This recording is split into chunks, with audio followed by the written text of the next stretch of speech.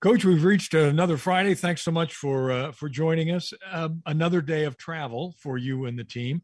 What first of all, what's it like to try to get everything done you need to get done on Friday, and then still get on a plane? I mean, is everything Yeah. kind of compressed practice Oh wise? yeah. Yeah, it is. It is. And unfortunately, we've practiced this, and it might sound odd to the listeners but we practiced this stuff. We practiced in preseason. We practiced, the time frames and how the meetings fit and all that kind of stuff, so that when we get to this time, it's normal for us, and we can anticipate what's going on and all that, just to clear the issues, and make sure that we have the ability to focus on what we got to focus on.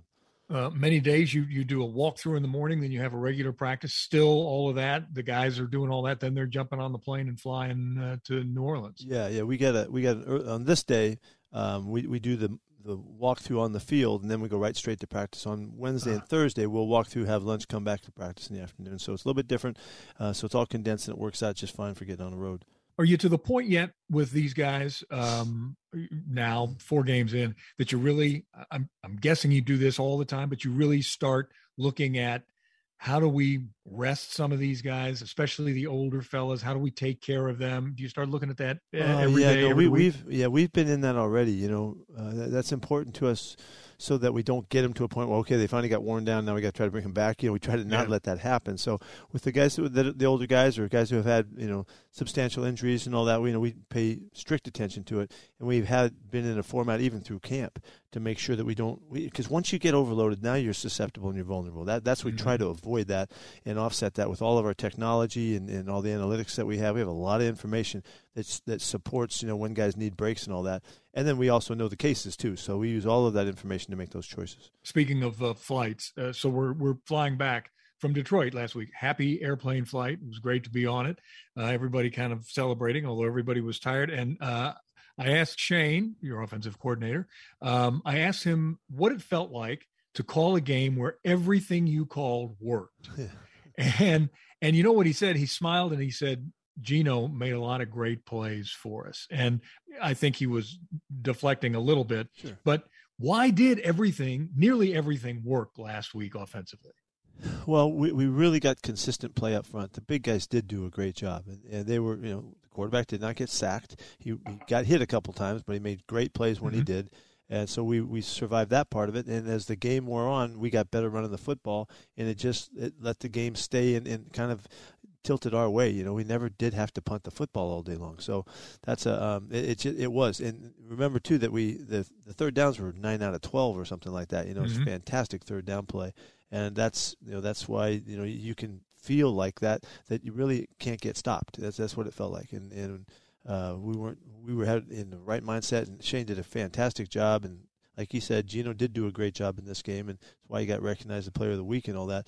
But I think the real responsibility goes to those guys up front to be so consistent, keep us safe, and let us run the football. Rashad Penny said this week that there really is something to keeping up, trying to keep running the football, because by the fourth quarter, you really start to wear that defense down. And that's when you can start popping those plays that he has made, those big plays. Right. In classic fashion, the runners, they get the feel for the line of scrimmage, and they get the feel for the timing of things that's unique to that team we're playing. And every running back will always tell you, I need more carries so I can get, I can kind of get connected and really kind of get primal about the way that they're carrying the football. And he showed it time and again, and we're really excited to see this emergence for Rashad. He is really a big-time threat right now.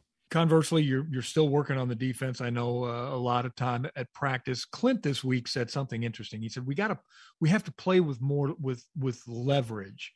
For those out there who don't understand what leverage means to a defense, can you explain that? Well, there's a couple things. He's talking about where you can disengage from blocks. If you're up above and higher, or higher than the offensive player, you don't have the power opportunity to control the guy as you would need to disengage and go get the ball. That's one.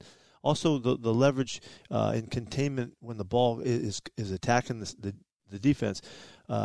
we have some young guys that have made some errors on the edge, and they don't contain the ball when it bounces around, and the ball's circled the defense a number of times on some big plays, and we have to do a better job with that. That's just experience and awareness, and some guys have a better sense than others, but everybody has to learn it, or you're susceptible for plays breaking. It could be screens, it could be checkdowns, it could be runs, and we're going to have to eliminate the numbers of explosive plays. The other thing, too, that's going to make a difference for us, we got to get better on third down. We got to get off the field. We got to take advantage of when we do win and not have – we've had 10 penalties, that have turned into first downs. We've got to get rid of those. That's way too many. And that's – of all of the things that we're asking our guys to improve on, we can do that. It's don't grab a guy, don't hook somebody, when at the line of scrimmage and get defensive holding and the hands penalties downfield. So those are the areas that we're really trying to just turn around quickly to see the effect of that. On the offensive side, you mentioned Geno, NFC Offensive Player of the Week. Is there anything he's not doing well right now? I can't think of one. No, he really is on it. He really is, and his communication with the guys up front, he's working really well with Austin Blythe. Those two guys are really making the thing flow.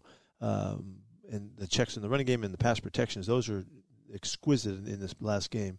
But then again, he's just on the money with his throws. He's accurate every day. This is not a surprise. You see him all day, every time we're out there. He just has a great arm and a great release, and he has so much power that he makes all of the throws consistently. His accuracy has been marvelous. And so if we can keep him clean and he stays fast with the ball, quick and getting it out, then we can minimize the effect of the opponent. We've got a really tough group this week. These guys are experienced. They've got a ton of stuff that they do. They've got really good defensive ends to continue to bring edge rush. Our young guys are going to get really worked out. And if we can maintain that and not let that get into us, we have a chance to do a good job here. On top of everything else, it's going to be loud. It was loud in Detroit last week, another indoor stadium. Now it's called Caesars Superdome. And I played in there 1,000 years ago, and it was loud then. I can't imagine what it's going to be like on Sunday. How do your guys adjust to that? How do you prepare for that? It's this place is. I've got memories too about the same thing. But it's an unbelievably loud place. We got to try not rile them up any more than we have to, and keep it down. But we really had a good prep at Indy. Indy's what got going too. I don't know if they're pumping it in or how it happened, but it was hard. And so we're using that experience coming right in 1 week to the next to see if we can't just build from that. Again, this may be harder, but once you can't hear, you can't hear. So it all goes back to all the other signals and things that we have to do. So how we practice, we're blowing out the sound whenever the offense is up there as close as we can, and the speakers are right there on the end of the line of scrimmage, and we're trying to make it as difficult as possible. And so it's no big deal. It makes it difficult on the old guys like me standing on the sidelines trying to watch practice because you can't hear yourself think. Saints have lost 3 straight.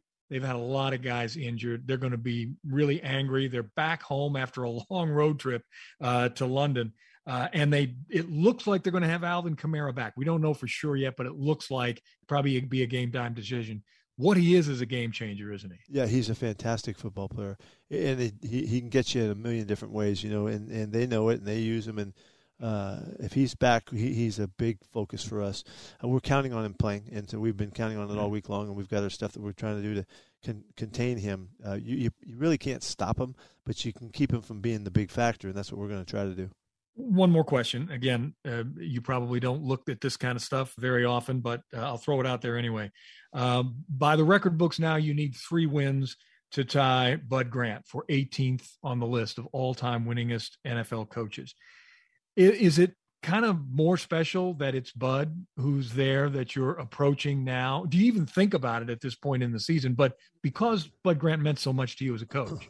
Well, honestly, I heard something about that. I haven't seen that in statistic at all, and really, that's not something that's very prominent in my mind at all. However, when it comes, we get to those numbers, it will be special, and because Bud is one of my all-time favorites that I've ever encountered in my life, and as a person and as a fellow coach and working for him and all that. But I have the ultimate respect for the man and what he's done and stands for and all that kind of stuff. So I can't even believe that we're even close in numbers, to tell you the truth. I won't believe that till that happens, I guess. So we'll see. But with given the opportunity to talk about how much I love Bud, this is really one of the special people I've ever been around.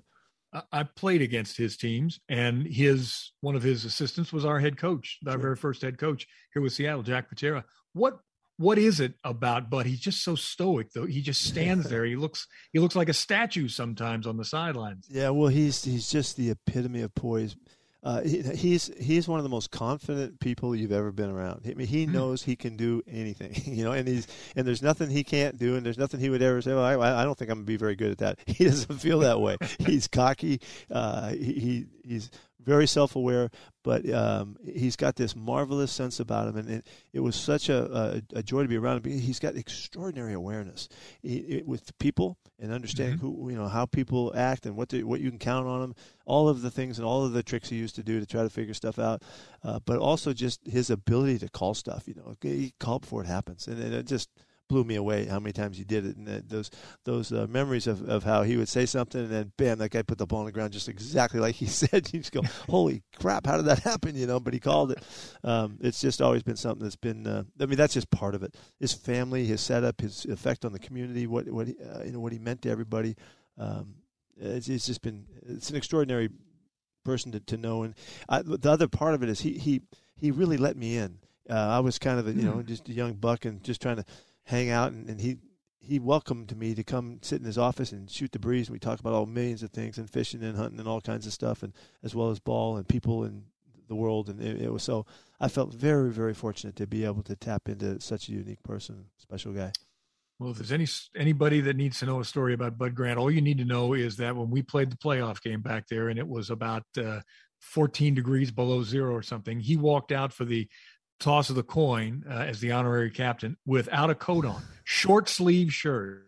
It was so cold that day. I thought we were all going to freeze to death. And here goes Bud Grant. Yeah, he's a stud.